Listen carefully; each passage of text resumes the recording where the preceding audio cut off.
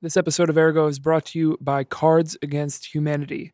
They asked us not to read an ad, so we didn't. Enjoy the show.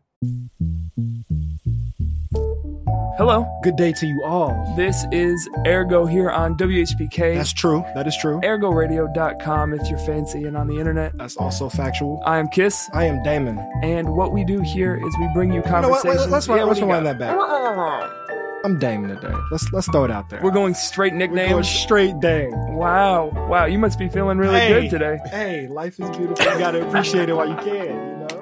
You can't always see the colors in the right hue. Oh my goodness. Well, what we do here is showcase the folks reshaping the culture of our city for the more equitable and the more creative. Each week a different live, long-form conversation with an artist, writer, organizer, person making cool stuff and reimagining our world. How you feeling, Dame? I am feeling good, actually. All the colors in the rainbow and everything? Yeah.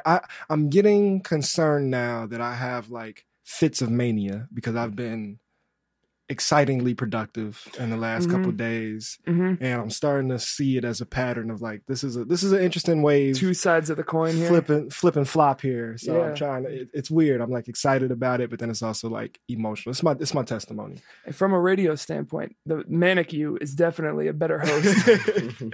Because of you, I would like to see somebody go back and try to pinpoint the waves of it.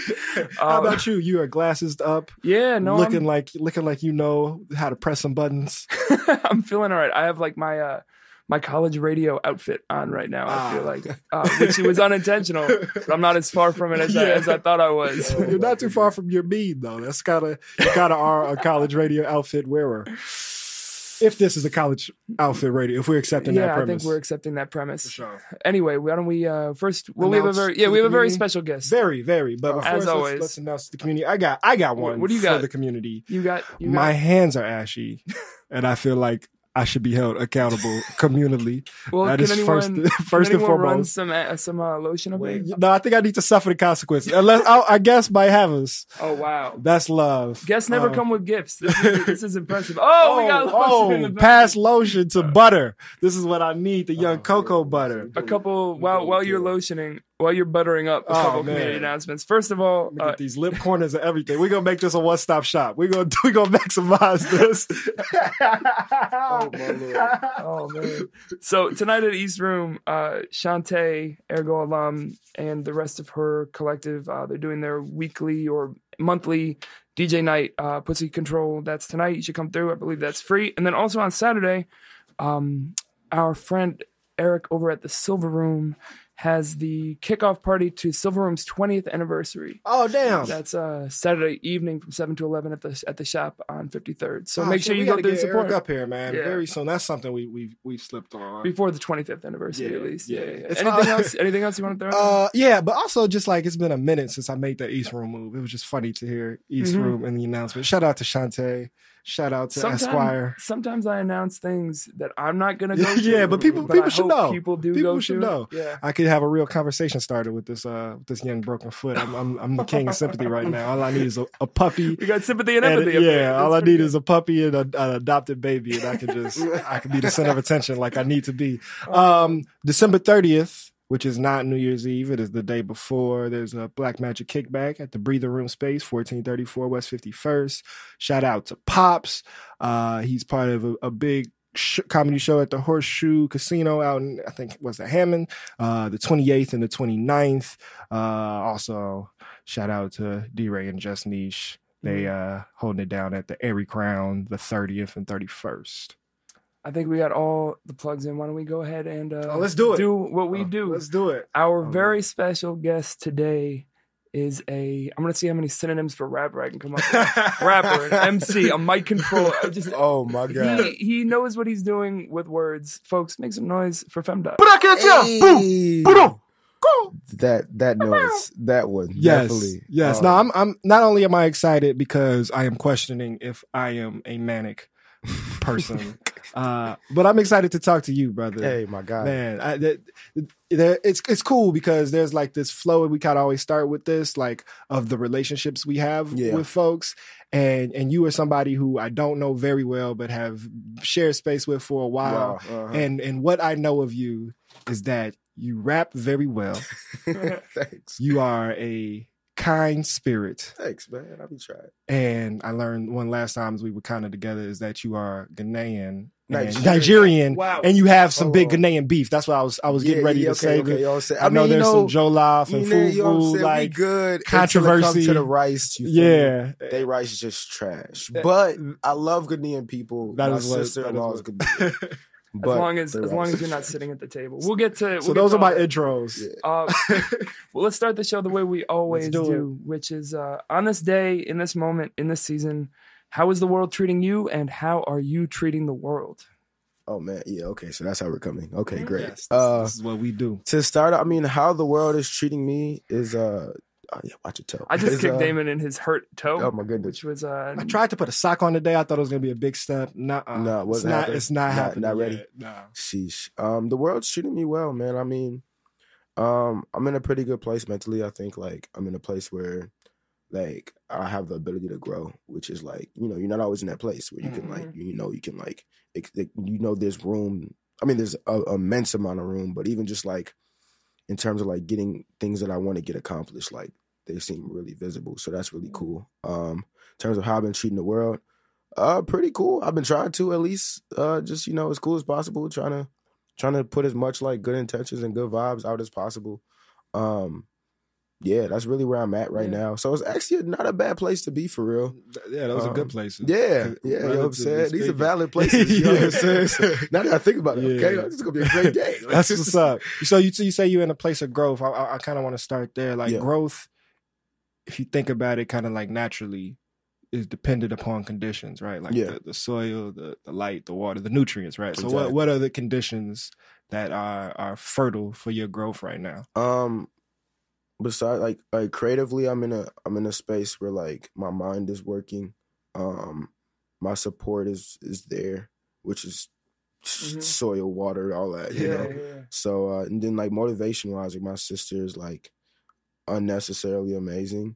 Like she's like the captain of the Nigerian bobsled team that's going to the Winter Olympics. Oh wow! I just saw that. Yeah, that's her. So we're gonna have to just throw a little time out. Wait, time about rewind because I heard what you said. 20-second time out. You said the Nigerian. Yeah, the first ever like in all of Africa. Like so, not even just Nigeria, but like men and women first ever like to qualify for the Winter Olympics with any winter sport. With any winter sport, and this is bobsled specifically? Bobsledding, yeah. So it's like her. That's like, crazy. I think I saw that. So that's wild. It's been like she was on Ellen and like CNN and all other stuff. So like, but that like if you talk about like motivation, like you got a lot to live up to. My sister literally just made like like not even history on some like just for the crib. Like I'm talking about like history for the people, like, for the nation, for a continent, the diaspora of people. Technically, two of them, because you know what I'm saying. She was born in America. You know what I'm saying. So it's like. So that's top notch. Motivation. I got a dope ass big sister, but she's not an Olympian. I mean, your sister pretty raw. Though, no slight, no ever. Slight, but you ever seen her try to sled though? You know, she's a trash sledder. I might get her in that one. I've not seen your sister try to sled. That is true. The heels and the leggings don't do well. The heels and the legs don't do it well. Fishnets provide extra resistance. I think that's the extent to my like bobsled. Everything else would be cool, running, corny from here. I promise you that we will talk about you, but I want to talk about her for one more minute. I could talk about her all day. First of all, shout out to her. Official big shout out, documented shout out, Olympian shout out. This is incredible. How did this happen? Like in the most simplest format. So mind you, she's already an Olympian. She ran in the 2012 Olympics for Nigeria. She did hurdles or whatever, and then she retired from track and was like, or whatever, literally. And she was like, she retired from track, but she still wanted to do something. So she's like, a lot of like other hurdlers, like Lolo Jones and these other people, decided to start looking into bobsledding, like with the U.S. team. So she's like, maybe I should try that. And she asked us, and she's the type of person that if she said she's going to do something, she's going to do it. So she could have asked us, like, so I'm going to be an astronaut. I'm like, true. Let me know how Mars is. You know what I'm saying? Like, she was like, I'm going to do bobsledding. So we're like, all right, cool. So she tries out. So she decides to do it, goes to the combine, like just starts training, goes to the combine. Where do you even train to bobsled? So she made her own bobsled out of wood, called the Mayflower. She constructed her own like makeshift bobsled out of wood because she lives in Houston. So she constructed her own bobsled out of wood and was training with that. Okay, so the bobsled is only a piece of the equation for need a you. whole You need bobsled like course. ice and cold. Yeah, and but like the main thing is like just getting the the start. technique and stuff Okay. down and stuff and like training. So like she made her literally like she got planks. She went to Home Depot, got planks of wood, and made her own makeshift bobsled, and started training. Then had a combine. She went to the combine and qualified for the combine. So all right, cool. So now she's on the U.S. team. So she started flying back and forth from Houston to like Utah, Somewhere cold, and, I like, would imagine. Yeah. Canada and stuff to train and stuff. Wow. Also, side note, she just got her degree in chiropractic and a master's in science and a master's in and a bachelor's of science. She already has another master's and another bachelor's. She all got that still doing all the of this. bobsled. I was just in Houston last week because she just graduated and got she's now a chiropractor. So she's steering with one hand and studying with the other. Pretty much. Yeah. So then she said, okay, like, you know, I'm on this US team, but like, you know, it'd be crazy. Like, we should have one for Nigeria, like as my gift, like as a gift to Nigeria, like a gift to Nigeria and to the world, you know, like it's not even for her, just like I would really want to bring something like that, you know, start a federation. So she called us. She said, I think I'm going to not do the US team. I kind of want to start my own federation. Wait. But you know, like, so she's not just bobsled. She started it. Like she started. She made the calls. Bobsled for the whole Winter Olympic Federation in all of Nigeria, which then would have been the first Winter Federation in all of Africa. It's really wild. So she's like, "Yeah, I think I want to start a federation. I think I want to do the bobsled team for Nigeria. Wouldn't that be dope?" And she asks us, and we're like, "Cool, let us know how it goes." You know what I'm saying, like, I'll be here in Chicago. you're gonna do it. Like, so the most important question to me is, who do you want casted as you in the soon to be syndicated on TBS movie? So it actually doesn't matter. It's going to be Chadwick Boseman. Every biopic. Honestly, it might be. It might be.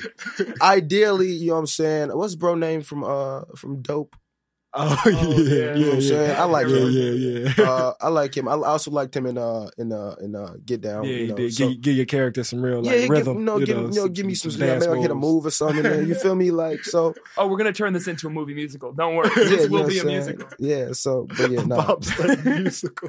No, but she's a goat, man. She is. This is unbelievable. I've never heard of a greater person, and she just so happens to be also the nicest person on the planet. And it's just like how do you find time to be nice to people? So when are the Winter Olympics? I don't even know. When are the next February? Like 2 months? Yeah, like February. Where are they? In South Korea. Are you gonna go? Yeah, it'll be my first time leaving the country. country. Oh my god, this is great. This is unbelievable. This is crazy. Wild, right? Yeah.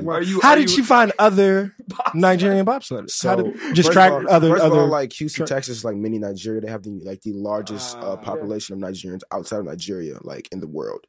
And fun fact. Teaching the people here. Yeah, we learn something. The more you know. And but yeah, so she ran track, so she knew a bunch of people who ran track as well and stuff. And she kind of like intersections. Yeah, she picked two people. Like she was like, "Yo, would y'all want to do this team with me?" And they were all both of Nigerian descent. Like we all were born here, but we have Nigerian parents. So you know, both of Nigerian descent. And she kind of just brought them along and trained with her. It makes sense. I mean, I guess if you're an Olympic athlete and you compete in an Olympics. You know Olympians, and you're probably not going to be able to like compete in the same thing for that many more than two. Like there's probably like I remember like with Michael Phelps, it's like a big deal that he was in like 3 Olympics. Yeah, I mean, because you think about that, that's 12 years. Yeah. So if you're looking for a second career, might as well lose winter, summer. Yeah. So that and it's really it's so hard to do. Like everyone thinks you're just hopping in. That's just super difficult. Did you try? Oh, I wouldn't dare. No. Nah. Do you like ice skate? No, I don't. You prefer your water melted. Yeah, hey, I'm not gonna start a nice like casual ski. I've never been to. I want to go. I think I'm gonna go. I'm trying to go skiing in like March. Like I'm trying to go skiing with my best friend. Like we was like, yo, let's go skiing. Cause like I don't. The Winter Olympics would be a great place to like. I'm sure they have like some like touristy. Like I may try some when I'm out there, but you don't want to take a wrong turn and end up in the competition though. This is true. That's this is where I parked my skis. Talking about touche. That may be problematic. I don't know how to like that was the coolest story ever. Like I imagine that means that's then a phenomenal like household then. Like that doesn't. Yeah. My oldest brother that's how we're gonna transition. My older brother also taught me how to rap, so I owe him like my life. He has 2 twin boys, my little nephews. Yo, they're dumb cute, dog. Like, they so cute, dog. But anyway, so you're the youngest of 3? I'm the youngest of 4. So I have a brother who's right in the middle, super close to me. He's an actor and a comedian. that lives in LA. And he's also super dope. He does his own podcast and all this other stuff. What's the name of the show? Give it the plug. It's called Duce and Backwoods. And like Prince is like Dab, you know what I'm saying? Yeah. So that name can work for sure. Yeah, he's super dope. Get some sponsoring too, I'm sure. Yeah, you know both Duce and Backwoods. Like, appreciate that. Yeah, in due time the sponsorship and all that will come, but he's super dope. So and then like it's him and then my sister and then my oldest brother who he's kind of the more like traditional out of all of us. He works corporate, but he works from home. He's dope as hell too, but he's also like the music connoisseur and the reason why we're all into music. And like he used to rap when he was younger, super hot, still think he was, like still my favorite rapper. But like now he's like a very like responsible, you know what I'm saying, like he's one of those adults you hear about. Yeah. He's one of those adults you want to be like if you want to be a cool adult. When you want to be an adult that doesn't do too much or go out, but like still is like cool as hell. Like you want to be him. He's not like completely washed. No, he's not like textbook at all, but like he's also not textbook. You know what I'm saying? Like sweet so he's super dope. And then he's a workworkbook, one may say. And his wife is super dope too. He's definitely a workbook. Definitely. I'm glad how happy that made you. Definitely like those joints, those joints that come supplement to the textbook. Yeah, that's exactly what he is. So this is like the answers is in the back upside down. Yeah. Only the odds though. Yeah. You better not assign me one odd question. It's over with. It's a wrap. Check your answers, bet. I'm gone. I'll tell you what. I'll cut out the middleman. I'll check it before I do the problem. Right. Straight honor system. You want me to sign that for sure? Got you. So this is first of all an impressive set of children. Yeah. So if you're the youngest, when did you become friends with your siblings? Because like I know when I was 18, me and my younger brother became friends. See, that's the thing. We've been friends since I was born. Like they just waited to bring me in. Like by like 4 or 5. Like my sister used to like sing to me at night. Like she used to sing like Monica and like Jodeci. Like that's what I got. That was my lullabies at night. You know what I'm saying? My brother, Pretty Ricky lullabies. You know what I'm saying? Yeah, like I got all like SWV lullabies, and when my brother was like 10 or whatever, you know what I'm saying? Like I would be following him around, playing ball with him. Like we never that's the thing. Most people they become friends when they get older, but like me and my siblings have literally been friends since I can remember. Y'all the first generation? Yeah. This sounds like the only time I've heard of anything like the American dream. Like this is like like let's get to your peoples and your folks and the immigration story. Man, my parents are dope as hell. They knew each other like all their lives. My dad was one of the like best soccer players like in all of Nigeria at the time. He created ice soccer, right? And, but he just that was just it. It was like high school. He was super dope. I think they have like a tournament named after him or something. Like he's super raw. But so like he was the man, you know what I'm saying? It's soccer in Africa, you feel me? So, but this before like it blew up internationally, but he was the man, you feel me? So, and my mom was just raw. Like she was super smart. She's like a pageant, like she won like pageants and stuff. It's like my mom is super fine. Like so they were like both the cool kids. Yeah, but so my mom was royalty. So my mom was not giving my dad nope. She's like, I don't need you. You know what I'm saying? Like because my dad was popular, so everybody's on him, and she's like, I don't care. You know and they went to school together. Yeah, and then like they knew each other. My dad, like his younger sister was like friends with my mom and all other stuff. But like pretty much my dad was trying to shoot a shot and she was like, I don't need you, dog. But I kind of like you though. You know what I'm saying? And that was kind of how the love story happened. And then they ended up, becoming a thing and then like moving to America. So where in Nigeria were they? The Lagos. They were in Lagos, is where my dad Lagosians is where. So that's where like, we were centered at. You still have family there? Yeah, most of my family is either there or spread out through Europe. But you said you've never left the country, so you haven't been? I haven't been. Is that a thing that's like... We got to like... on your mind? No, we got to make that happen. Like, I have no say in helping make it happen, but... question. That is a thing that's going to happen soon. And especially now, I'm going to go back with all my siblings or whatever. And like there's going to be a Hall of Fame built for your family. Interdisciplinary Hall of Fame specifically for y'all. It's going to be an interesting time. But no, I can't wait to go. But yeah, definitely got to go. Like I was supposed to go when I was younger and like something fell through where I couldn't. So like, but I definitely got to go. So when you think about going, what is that like? What are you imagining? Whether it's like the tangible or kind of the abstract, like what does that place mean to you at this point in your life? I mean, I feel like, because as I've gotten older you know, your parents become human and less like parents and people. They become real people, and you start learning a lot about them and how they move and how they interact and stuff.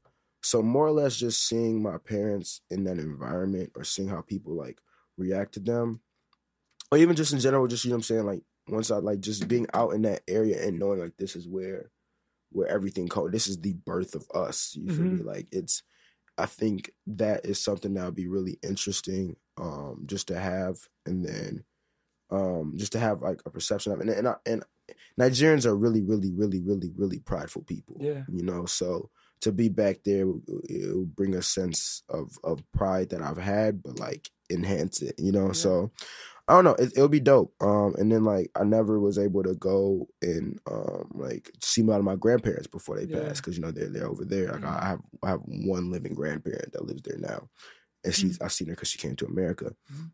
So it's just even being out there and seeing cousins and stuff who've been wanting to see me since the day I was born, you know, and they only know about me now through Facebook or like through phone calls and stuff like that. I think that's through mixtapes. Through mixtapes. So I think that'll be dope. I'm really interested to see which auntie's gonna call me Femdot first. So yeah, but I'm excited, especially with so much going on in Nigeria and like so much influence, like honestly from America, and like, you know, they play hip hop in the clubs, they do all the other stuff. So like with really also like incredibly vibrant musical community and creative communities. Yeah, you know what I'm saying? Like Afrobeat's taking off, and that's all Nigeria and Ghana, you know what I'm saying? So like I think I haven't been out there, but whenever I go will be a great time to do so. So what does the Nigerian community look like and feel like for you here in Chicago? Because I feel like my perception of Black Chicago is that we have a very underplayed West African and Caribbean influence compared to other American cities. It's hella West Africans out here, specifically Nigerians. It's an abundance. Like, especially if you live up north at all, there's no way you're not going to run into at least one Nigerian. I think we're talking like Rogers Park. I think it's because I'm from the South Side. Yeah, but it's literally, it's up north, south suburbs, and Hyde Park. Yep. It's really interesting. That sounds exactly. Those are the pockets you're gonna find either Ghanaians or Nigerians. I'm telling you now, because those are the areas I knew knew best growing up, and I was like, why do I know? I had one auntie that lived over east, like off off Jeffrey or something like that. Like, but other than that, like I was up north. I was, you know what I'm saying, like I don't need to be. It wasn't to the point of me just being bad and exploring that I like, you know what I'm saying, discover stuff. But yeah, I mean, being Nigerian in Chicago is really interesting because some of the Nigerians that are here are mad Nigerian. Like they fresh off the boat, you feel me? Like we here. But there are some who are, you know what I'm saying, then you have first generations like me. Especially me, I don't speak my native language, you know, not fluently. I can understand a little bit. Which is Yoruba. Okay. But you know what I'm saying? So like then like it's kids like me who like are Black at home, are Black outside, but Nigerian in the house. So like we have a whole different way of being upbringing, you know, like codes, you know, like, you know, social norms in the house. Yeah. But then when we go out, you know what I'm saying, like to the Black kids we're still African, but to everybody else we're just Black. Right. You know what I'm saying? So it's like that kind of like a dichotomy, like kind of just balancing that. Yeah, the way you just explained that seems like it's the result of you having thought a lot about that and figured out how to like balance and navigate and move through. Oh, that. Like, yeah, it's literally it's like what my life has become because I had no choice. Like I grew up around Black folk. You feel me? Like period. You know what I'm saying? Like I interacted with Black folk. Period. You know what I'm saying? But like I was always African until something Black happened that I understood. You know what I'm saying? And it was like I understand it because we all Black. You feel me? But did you feel like you had to like do all this homework to like know the cultural references? No, I mean no, because I'm born in it. I woke up. You know what I'm saying? Like I learned English off the people around me. You know what I'm saying? I learned, you know, how to move off of situations. But it's just interesting because I just learned both at the same time. Yeah. And it's just like a walking like culture class sometimes. Especially more or less when you're younger, because now everyone like, you know, is like there's more of a Pan-African like mindset where people kind of just want to appreciate what's going on. Even if it's romantic, there's still like an understanding. Yeah, at least, and I'm taking it. Even people who be like, you know, like I'm all for it. Even people who like do stuff just because it's trendy, at least you're doing it. Like, you know, like even when the trend fades, you still have the information. Yeah, I was on I was on a all black cruise that my dad performs on often, and so like often each night there's like a theme night, so it might be like a Western night or black, and every year there's like an African garb night. Yeah. And so I was like, oh, for sure, I'm with the shits. You know what I'm saying? And then it is the only thing people call garb. Yeah. Everything else is clothes. And then I looked around and 95% of us had the same exact pattern in different colors. And I'm like, oh, we kind of bogus. Y'all got to diversify y'all options. Yeah, I feel very whack and very like I got finessed and removed from the source. You definitely got finagled out the Yamin. I'm like, we all had that same dashiki on. And now that you, and I didn't realize this my whole life. I'm like, wait a second. About 98% of the dashikis I've seen in my life are the same exact ones, joint, and I never even picked up because the colors are different. One designer running the game, yeah, man. They be trying, Some of them be Africans who be finessing y'all. Some of them, Nigerians are natural born finessers. That's just how we live. And some of them just be like white people who be like, damn, like these Africans got something, so I'm going to print it in different colors. So with that, I think we're like kind of circling around something because, it's probably just the internet is the big, like we live in the digital revolution. Yeah. So just information and connectivity is completely different. But at least in my world, there's a way greater appreciation of like African identity and African history and attempts at African spirituality and culture, even if fragmented and disconnected. Yeah. Have you felt that shift from like how you refer to just like black folk who absolutely. And I think I guess the biggest thing was, and the thing that I'm blessed is that I wasn't bitter about it. Because I have the right to be like there are people who are like bitter, like, oh, I want to be African, but y'all was making fun of me when I was younger, like don't try to come around now. But like, and the thing is, I can't get mad at somebody for looking at it like that. I really can't, because it's like I know what they went through growing up. It's a form of appropriation. You know what I'm saying? But in the same aspect, like we still connect. You know what I'm saying? We still connect. You can't blame somebody who's been forced to hate themselves when they finally start realizing they shouldn't hate themselves no more and be like, nah, to keep hating yourself. You know what I'm saying? Like, but then again, I can't get mad for you, but you're entitled to your feelings. You know what I'm saying? So, what do you think folks are missing? In terms of in this attempt to like get deeper connected to the roots, I think what it is just a deeper understanding of history. Just realizing that all history is Black history. I mean, because even then, like, man, I got to learn about my roots and this. Let me start.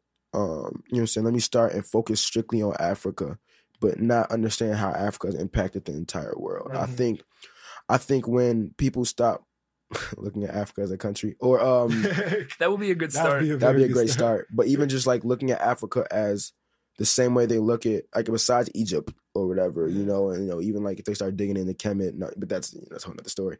But if they start looking into Africa in general as a world power, as a continent, rather than looking at pockets of like Ethiopia, but people don't really talk about Ethiopia. That's another story. But instead of like stop looking at these like small empires as pockets of power, and realize that all the minerals, all of these resources come from Africa. So you start take a step back, and when you start reviewing history and looking at like Africa in general as a world power, and then realizing what has been divested and how much of an impact Africa has done in the world, I feel like you'll have another. And this is just not even for just Black. This is for all Black people. Africans in general. Like it's an active it's like an active history rather than a passive like colonial history of receiving things. Of receiving. Once you start looking at it like like the center.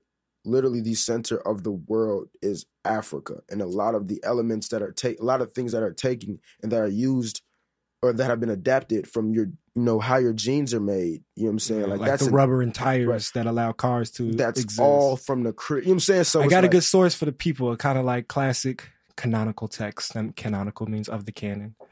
How Europe Underdeveloped Africa by Walter Rodney. If you really want to get into like a lot of the to the ergo reading list that exists. Yeah. If you wanna really get to a lot of like which minerals came from where and what century different like antagonistic relationships and trade imbalance and the it really gets past just like the basic like chiefs sold slaves into. It establishes the economic and because political even then, history. even certain slaves that were taken from certain areas because they can build ships or they can build boats or because they were good with sewing this or whatever. Skilled workers. They're taking skilled workers and enslaving them.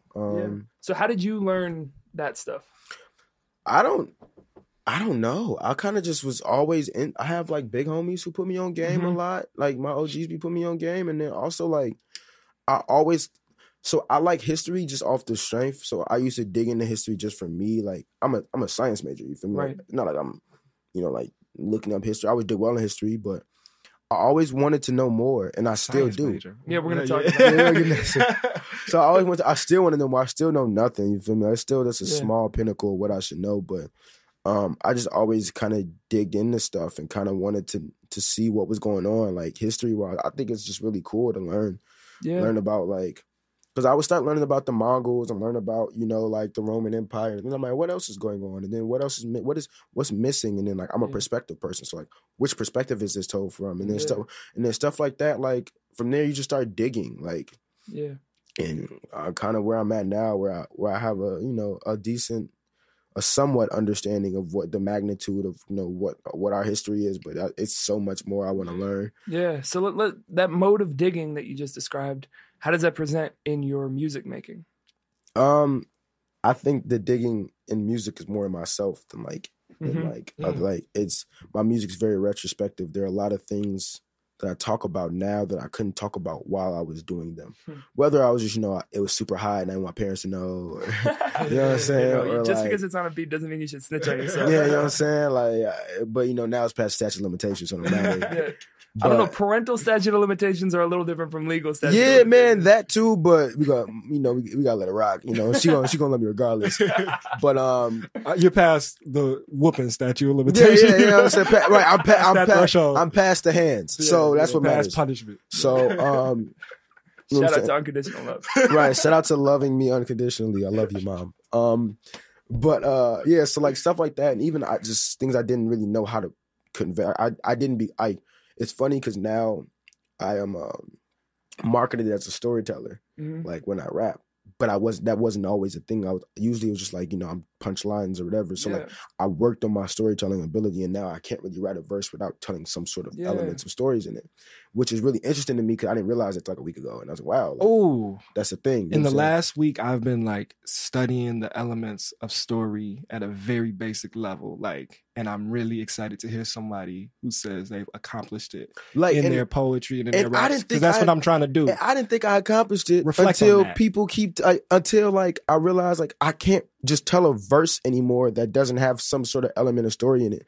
And I think because I have a lot of stories to tell. Yeah. And as I got older, I started reflecting a lot and telling a lot of these stories and wanting to get them out for me, I don't really make them anything else. I make them to kind of put me in a space or to see how far I've grown from there. So I think the digging more or less comes from me digging deeper in myself to kind of see, because like just as like you see how the way your parents are and that's the way you are, like you see how younger you were and things, and then especially as you get older and you start learning more about how things affect you, you start digging and going through stuff and reflecting, and then from there you can kind of see how far you've come and what has made you the way you are. Yeah, so let's get specific. What's a piece of you that has found its way, or a story that's found its way into your music recently that you maybe wouldn't have been able to face when you were 16, or you wouldn't have been able to bring into your music? Colorism. Like, I'm working on a new project, whatever, and I have a song on there called Snow in July. And I was talking about how, like, if it wasn't for my sister, like, I would have struggled with my skin. And I didn't realize that till I got older. Because, like, I would come home, like, everybody used to heat each other. Like, I'm firing at anybody up. Like, boy, you ugly as shit. You know what I'm saying? I'm heating off. You know what I'm saying? That's just a reality. But also, like you don't really know how much you internalize. Like, sometimes, like, when you lose that heating battle. You know what I'm saying? Like, or just, when it's way too many people are laughing at this. Or even just, like, it's a constant thing. Like, yo, you black or this. Like, it's not like you ain't got no more jokes. Like, you know what I'm saying? Like, but just the reality of, like, being picked on for being African or for my skin color, but then I'll come home with my sister like, oh, my handsome little man, oh, your skin, your skin's so clear, I love you. But if it wasn't stuff like little stuff like that reinforcing like my color, like I don't know if I would have been, greatly and, you know, embracing my colors so early. Yeah. You feel me? A lot of people who I know who are like my complexion, like it's not till later on in life that they really appreciate. And then they feel petty because people are like, man, I love dark skinned women, especially specifically women. Yeah. You know what I'm saying? And they're like, you know, now y'all like dark skinned women, but y'all didn't like them before. You know what I'm saying? You used to make fun of me. You know what I'm saying? So it's like, but if it wasn't for, and that's why you have like men who like, you know, bash women who like their moms, you know what I'm saying? Who have the same complexion as them because like that you internalize that. Yeah. And I feel like if it wasn't for that reinforcement at home, that might have went a whole different route, you know, and I didn't really unpack that until now. Yeah, it's cool how long it takes to be able to like understand things to the point that you can write about them, right? Yeah. Because I mean, I've seen you rapping and, you know, between wordplay and other stuff for, you know, almost 4 years now. Yeah. I'm sure you've been doing it longer than that. And so, yeah, it's a testament to having the patience to keep working at something and keep building your craft, because like, this sounds like this is an exciting skill for you. Like, you're like, oh man, I have this thing now that I couldn't do before. Like, you have no idea. Like, because I would sit and listen to Nas and like how is this happening? Yeah. Like, or like even like Hove, because it's really conversational. Yeah. Or even like now like Cole or Kendrick or whoever. I would sit and study these people and be like, yo, like, these guys are really good. Like, you feel me? Like, point by point, like, yo, like. The Kendrick gets hard for me sometimes. Like, it's the dual feeling of like, oh man, he makes me love this and want words to be a part of every second of my life, and also be like, oh, I should hang it up. Like, this nigga is in a whole other stratosphere. Yeah, and it's like, but when I listen to stuff like, I was happy up with Hove too. Like, I went to the Hove concert. It was like, oh yeah, and Hove's like one of the reasons I make like, Dead Presidents was the first song I memorized. One of the reasons I make music. So like seeing him live, like, mind you, I'm a very composed person. I've never been live. Like, I was on the banister, like screaming, like I was Snapchatting and people were snapping me back, like, so you're human, like, because that's the only, you know, I never really have reactions. But it's just like seeing them tell stories and like, I'm like, yo, like, how do you do this? How do you and then for people to come to me and tell me stuff that I don't really think nothing about. Like, my two biggest songs to date are stories that I didn't think were going to do anything. They were just stories that I felt I should tell. And for people like, man, that changed my life, or like, that is a situation, or that is something that's like, you know, super, you know, I don't know how you did this, or it blows my mind. What? Like, wait, what? What are you talking about, dog? Like, this, like, it's not even that good. Like, so, wow. So what I'm hearing is like, you know, getting a further realization of what you're doing from interaction with audience. Yeah. From that process, are you able to like reflect back now in terms of like process and procedure when that shift started to happen, when you started to see yourself get the capacity to like not just have bars that are bars, but frame them in self-narrative and like excavate your own story? Can you place back to that now? Yeah, I actually know this moment. Like, not the that's moment, great. but That's we do like moments. So I have a song called Crossroads. Is there a story about when you were able to start telling stories? Yeah, there is. So I have a song called Crossroads. It's currently my biggest song to date too. Like, you know, I wrote it for the project King Dilla that I made in 2014 when I came back to. So I went to Penn State my freshman year of college, and it was dope. It was super. It's funny because I ended up seeing you at Penn State, like. Oh, you was there? That's dope. Shit, that's cool. Yeah, I was there. So ironically, did we speak?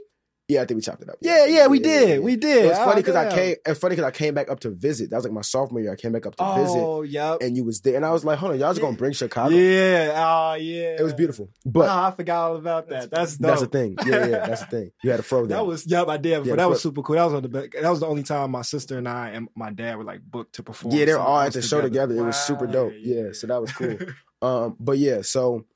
But I couldn't really do music there. So I come back home, I'm at DePaul, paying the same. Not really difference. Probably more. So when I came back home, I was really trying to like find myself as a person. I was really like in this law, like stuff wasn't really working out. I was really trying to figure myself out that summer and all this stuff. And I came to this concept, King Dilla, and I wrote from this like super like arrogant and like we're confident perspective, just to kind of balance me out as a person. Like, my confidence is low, so I'm gonna write from a level of ultimate confidence to balance myself back out. It's the beauty and the power of persona. Right, it is. But by doing this, I created a kind of alter ego for myself, and I discovered that I can be. I had a new like element of rapping that I could use, but I couldn't maintain this. So like, when I listen to the project, it gets more and more calm. It starts off really super aggressive. It gets more and more calm really as it goes down. Yeah. And it's like a 7th song, I couldn't keep that up for that long. You know what I'm saying? So when I get to the 7th song, the song's called Crossroads. It's a story about my life and where I was at, and at a certain point in my life and what I could do. I always kind of dabble between like I've always been really good at this dichotomy between being a really good student and being really good at school and having really good conduct, but being on some hot shit. You know what I'm saying? It's just, I've always kind of balanced in between, and that story was that. And the reason why I picked that was because the King Dilla persona that I've created would have went the different way than I did. So I told the story of what would have happened if I would have picked that role. You know what I'm saying? And the thing is, actually, like when the story happened, like when the actual situation happened, it starts off with a phone call I got from my mans. And when I got the call, I didn't pick up because I knew personally myself, if I would have picked up that call, I would have folded. Like it wouldn't have been this situation. It would have been the one I was rapping about if I picked up that call, because we talked about it previously. Like we talked on the phone. I went to kick it with him and we talked about everything that would have transpired. So when he called me, I knew that's what he wanted to talk about. Yeah. And I would have folded because I know me. So I didn't answer that call, and I did like math homework. Mind you, I didn't do trigonometry homework all year that year. You know what I'm saying? But that day I did homework. Yeah. And then I wrote the first line. I got a call from my homie. He got a proposition. I wrote that first line when I was 17. Couldn't think of anything else. And then I come back to it after I'm going through all this stuff and I'm working on this project. And I'm trying to find the last song. And my homie Shaw plays the beat. And I run and I flip through the notebook. And I see that line and I finish the rest of the song before he's done making the beat. You know what I'm saying? I finished the rest of the song. And that moment was like, because I've always wrote elements of stories in all of my last projects, but that moment I was like, okay, like this is a story. Yeah. And I was listening to it this morning on the drive in, and it definitely feels that way. Like it has that, it has its arc. It like has its twist. It like is engaging and captivating, and the narrative like moves, and the writing's really strong. And it's really interesting because I wrote it, but like, okay, I wrote it for myself, like, because the whole idea was like me coming back down from this persona to the core of who I am, and that's why I wrote it like that. That's why I put it as a last song right there. That's why I had everything set up like that. But then I was like, all right, cool. Like everyone asked, like, what song's gonna do the best on this project? I don't know, like the intro and another song, not this one. Like I don't really, it's an outro. You know what I'm saying? Like it's cool. But that's my biggest song to date. Like, it's interesting. But I feel like that from that moment on, every verse I've written has had some sort of story element in it. From that moment. You know, as I'm hearing you describe it, it reminds me of the effect of Duckworth on Dan. Yeah. Kinda, and like I mean, not to that level, I don't think, but but I'm just saying. But not to be overly competitive. But that's the thing. Yeah, no, Kendrick is my favorite rapper. So. Damon, we know that you were in danger of that standing. Yeah, and I'd be in danger of standing. Look, I think we're all in danger of standing for Kendrick. But I really like. I'm trying to get over heroism. Like I really am trying to not have heroes, and he makes it really. He makes it really difficult sometimes. Let's talk about someone who's a little easier not to look at as a hero, but also I think you mentioned, and it's someone worth talking about in this context, and it's someone who we like have clowned up here and gets clowned in the world, and that is J. Cole. So I want to mention this because I think what you're describing is the thing that is the best that he does too. Yeah, and it's something that sometimes I think for other reasons I'm dismissive of, but I do think it's a really powerful skill that obviously we know like is moving to people and like people connect with. For you, is there a fandom there? How do you? I personally love J. Cole. I understand why people may not like him. I feel like I've slighted him more than I actually feel. Yeah. I think he's a great storyteller. I think sometimes just the stories he's telling are not as engaging. Yeah, I mean, I personally really, really, really like J. Cole. Yeah. I follow him since the day he got signed to Roc Nation. Even before then, like right when the warm-up came, like I'm really big fan of J. Cole. And my thing is, I also understand perspective. So I feel like a lot of times when he's telling a lot of these stories, it's based on a perspective of how he was thinking at that time, which, you know, may have grown out of it, may have not, whatever. But my thing is people love the argument that, and the reason why what blows me about like J. Cole like stands, and mind you, like I have all J. Cole stuff, I know words, whatever, is the fact that they try to make it seem like he's being unnecessarily intellectual. Like, man, you just don't understand, man. And no, like, yes, I do. The gift that is J. Cole is the fact that he's able to take a situation that may be complex and say it in a very simple manner. Yeah. Or he may take a very simple idea and say it and pull it apart. Like the whole idea of just losing your virginity is a very simple concept. You know what I'm saying? The whole idea of, it wasn't that simple then. It wasn't that simple. And that's what he explained. And that's what he explained, that it's not that simple. You know what I'm saying? But that's the gift. Like the whole idea is just like, like that, but the idea in the grand scheme of things is very simple. The idea of you wanting to be like one of your friends who sells drugs. But he's like, no, like, why? When I'm trying to be like you. It's not a complex concept. Yeah. It's like, yo, like, keep doing what you're doing. Don't be like me. That's literally the story. But the way you explain it is what the genius is behind it. But he's not using big words to do that. He's not, you know what I'm saying? So people love to be like, man, you just not on an intellectual level to understand what he's saying, man. Y'all basic. No. J. Cole doesn't use complicated things to get his point across. As I like to say, everything's a projection. And J. Cole fans talking about how everyone else is basic. That is their own insecurity. Yeah, I'm like, basic. Like they're like, yeah, man, you just don't understand, man. No, I understand clearly. That is the point of his verse. Yeah. Like, also, why would you celebrate someone who makes music that people can't understand? It makes the best music is what everyone can understand. So how do you think about that in your stuff? Because like we talked about the storytelling piece, you are also someone who like your couplets and your bars are very it's not complex is what I'm saying, but they're tight, they're well written, there's different things going on. They are complex in craft, if not in story. I mean, I like writing, period. Like I feel like I'm a writer first, and I just happen to rap, you feel me? Like so I also like literary devices. I like kind of, and every word is like every word I put on a verse or something, it's supposed to be, even it's supposed to be there for a specific reason. So like, I mean, I understand there are going to be some things that people just won't catch. Yeah.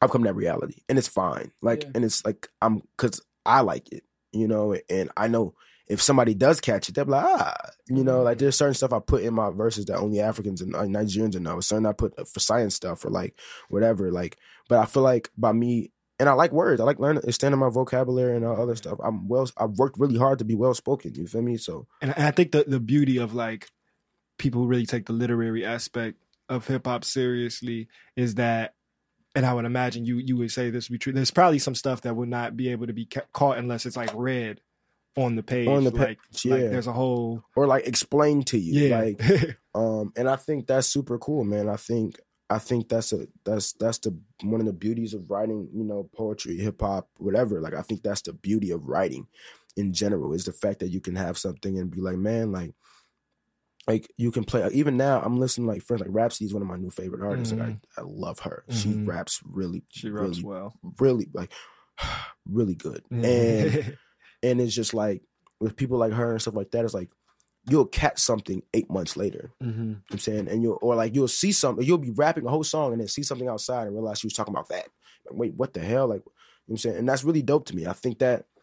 I think really playing with your word, and it's not to take away from anyone who doesn't, is not super in depth with every word. Some people just go off feeling, which is perfectly fine. But for me, like, I think being able to use words like an instrument, so like you have these different, onomatopoeias, and you have similes, you have metaphors, you have, entendres and stuff like that. Or you have like ways you play with words, you know what I'm saying, like slant rhyme, rhyming, matching with Wisconsin.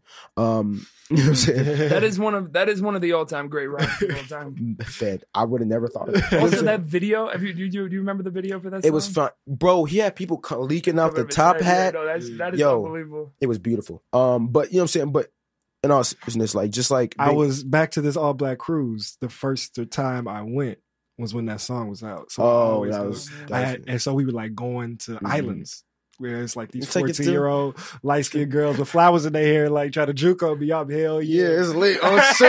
Shorty is a big bus. Get it. But nah, yeah, I mean, like, I think that was good storytelling. You really took me there. I was there. I was holding you up. I was there. My nigga. I was holding you up. That joint and She Got a Dunk was out at the same time. It was, yes, because that was the rise of Soulja Boy, bro. Yes. Oh my God, it was so much hot. Like, parties were so toasty there. Oh, it was beautiful. We had every dance move like choreographed out for us already. Right. So there's never been a time where you had like a whole 8 bars. You like, yo, steps just ready for the steps to go. Like, just follow instructions. Yeah. People can follow instructions. That's it. Just follow instructions. You ready for this transition? Let's from an instruction standpoint, let's go into another kind of lab. Okay. Where you're doing biological sciences. Oh shit, yeah, I forgot about that. We gotta get a couple seconds on that. So what's up with that? First of all, I hated labs. Yeah, I avoided which is fine. Completely. Someone's got to do it. I appreciate it. I respect it. But the way they do that shit in school was not for me. I was always, since I was like 6 years old, I said I was gonna be a rapper or a scientist. I asked my mom. It's really weird. She's like, well, I can pick one of those for you. Yeah. But she had no choice. She had no choice but to just let it rock. But yeah, I mean, I've always kind of been good in science. It's always very interesting to me. Just like learning how things work. And bio has always really been interesting. Like, if I wasn't rapping, I'd probably be working for the CDC, like immunology and like infectious disease or something right now. Are there like strands of the way you think about the two things that match up? Absolutely. I actually learn everything in like rap term. Like I learn all science stuff in regular life stuff. Like for example, like if I'm in class trying to like explain this, like my example is never gonna be like, so with the mitochondria do this. It's like, so if I went to the club and X, Y, I'm a like, that's how I learn. And that same in the club specifically, you have all your classes in the club, correct? Definitely, East Room.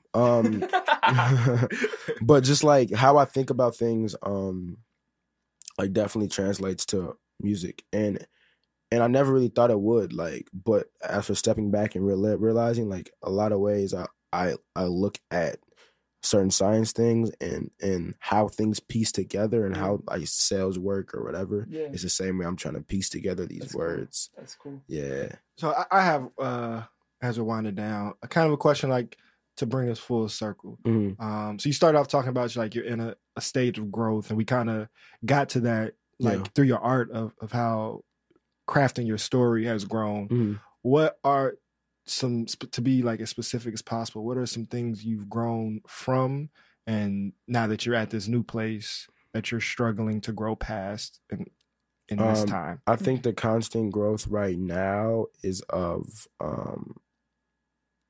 responsibility for my actions as a man and understanding what I do and how that impacts other people than me. Like, I think that's the biggest hurdle that I've got over, but I still am not fully over that yet. So I feel like it's just more or less like we're always told like boys will be boys, and like, like it's not till somebody has like a significant other that leaves them, or they have a child, or that they're like, man, like I'm a man, like everything makes sense now. Why do I have to wait that long?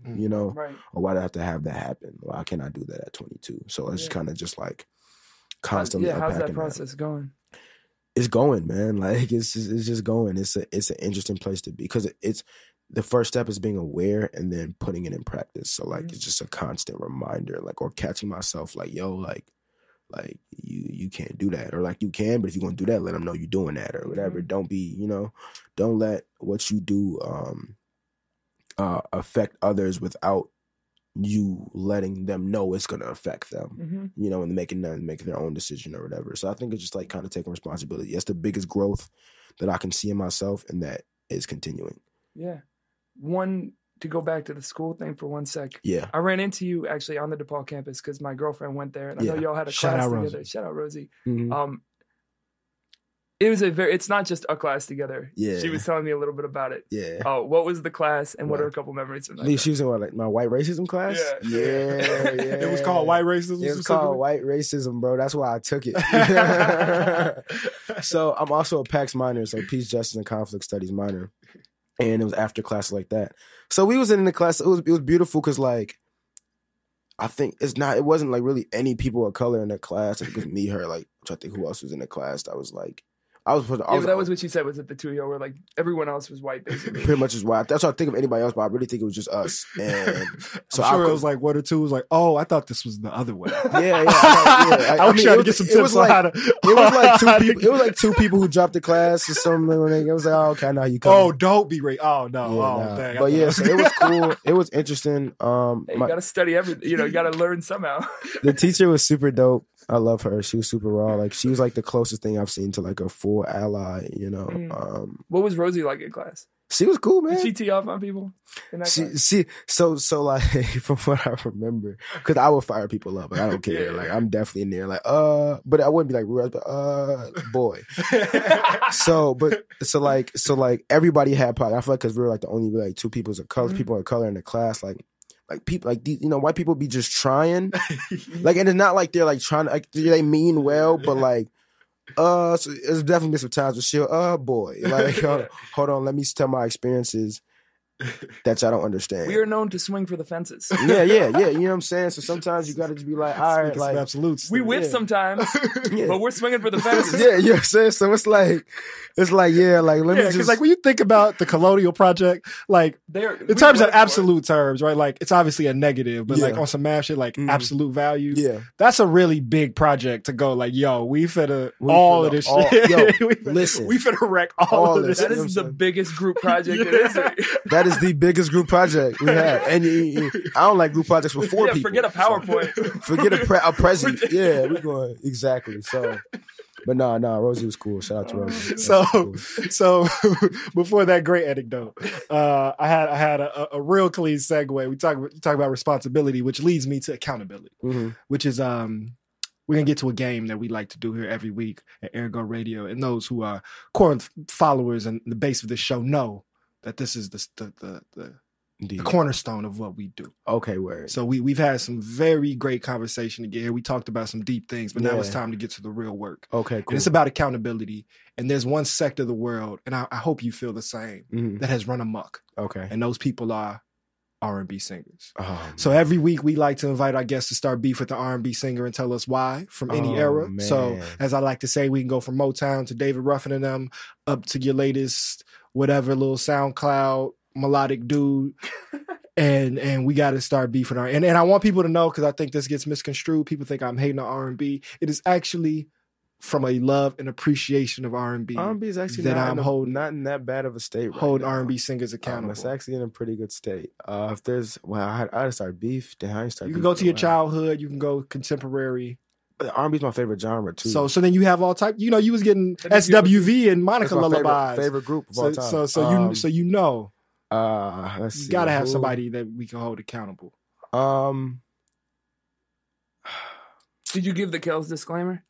No, I mean Kells is kind of like he's the reason the game. I got to the point where I'm no longer disclaiming. I allow that to rock, and we put him in. And then we go for a second. Like Kells is like he's in the rafters. It's already like he has 2 jerseys retired. Yeah, shout out different to animal, same beast. Yeah, no, he's the worst. But you know what? Cassie. Ooh, wow, that's respect. I can receive that, because Cassie. Show your work here. Why? She was not like, she's a beautiful woman. Songs are hot, but like could not no range whatsoever. Diddy, please, we still gonna be friends. But just know that I know what she was on. Yeah, she's one of the few singers that has remained like socially relevant without people. I bet most people couldn't name even the one like hit. Yeah, I bet you there are many people who can't name one Cassie lyric, not even song. Can you name a song? It wasn't. No, it was not Dip It Low. Me and you. Now, it's a jam. Waiting. Can you make the move? But that's all. Like it's no. Yeah. That's fair. All right, that's good. We're really close, but I'm gonna push it. Yeah. I want to hear some raps, brother. And we're gonna do it a cappella. All right, cool. If you're cool to do it. No, that's fine. We can. Consent is real. We can get into definitely the realest. All right, cool. Let's see. Let's do it.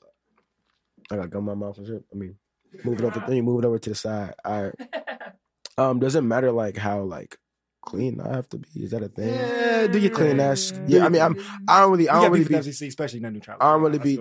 be too rough anyway. But regardless, Ajay, we're coming for you. Yeah. All right, I got you. Little dude, I was trying to be $150. Said I was broke, I was trying to get $150. I got people who ride with me like buck with 50. If you come from me, they come with me, make them duck 50. Since 9'6", I've been the illest with rhyming. Word is Bond, James Bond, them my 6. Let me find out how slick your mind is. Let me see how just quick your mind gets. He got hit with the 4 + 5, that's 9 × 5, like 5 + 9 nicks. Hold on, wait, let me go ahead and rewind this. Did you catch all the plus and minus? He got hit with the 4 + 5, that's 9 × 5. Now that's the 4, 5, 9 times like 5 + 9 nickels. That's 50 cents. You know how many times that he got hit? Make this money. Take this money. Ain't no way you could take this from me. I'ma keep it to myself. Get on tracks, catch a body. I just told on myself, G-Dep, let's get it, whoa. In all black, get robbed like, whoa. More so, rip your torso, the flow like, whoa. Got dudes twice my age calling me big bro, cause when it come to the raps, best believe they don't want no problems with Dilla, cause if it's problems, they won't. And anybody can get it, it's all business, they know. I could've been moving coke just to fest in the borders, but instead, man, I just finessed all the borders, and the Barnes and the Nobles till semester is over. How you got a diploma, still rap like you Hova? Now I'm trying to put my mama up in a Rover, get metal on the feet like I stepped on a quarter. Dope flows, man, they just stepped on your quarter. Trump dudes who fired executive order. Now I see the future like the Baxter and them daughter. Shot a new Mecca, all them goats to get slaughtered. Yeah. Woo! Woo! That was pretty fun. Woo! Thanks, man. I started by saying I know that you rap well. I now know many more things about you, but I also know that I was telling the truth.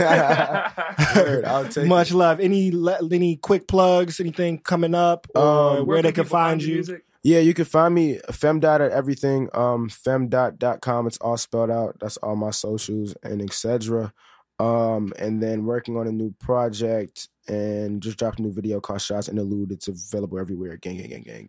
Thank you so much for being here. Nah, man, thanks for having Ergo me. Radio at Ergo Radio at all the platforms. We're not going to be on the radio next week because the station's closed for the holiday, but there will be a very exciting episode delivered to your SoundCloud and iTunes next Thursday. So do them following. Keep an eye out for that. Happy holidays, and we'll talk to you next week. Much love to the people. Peace. Gang.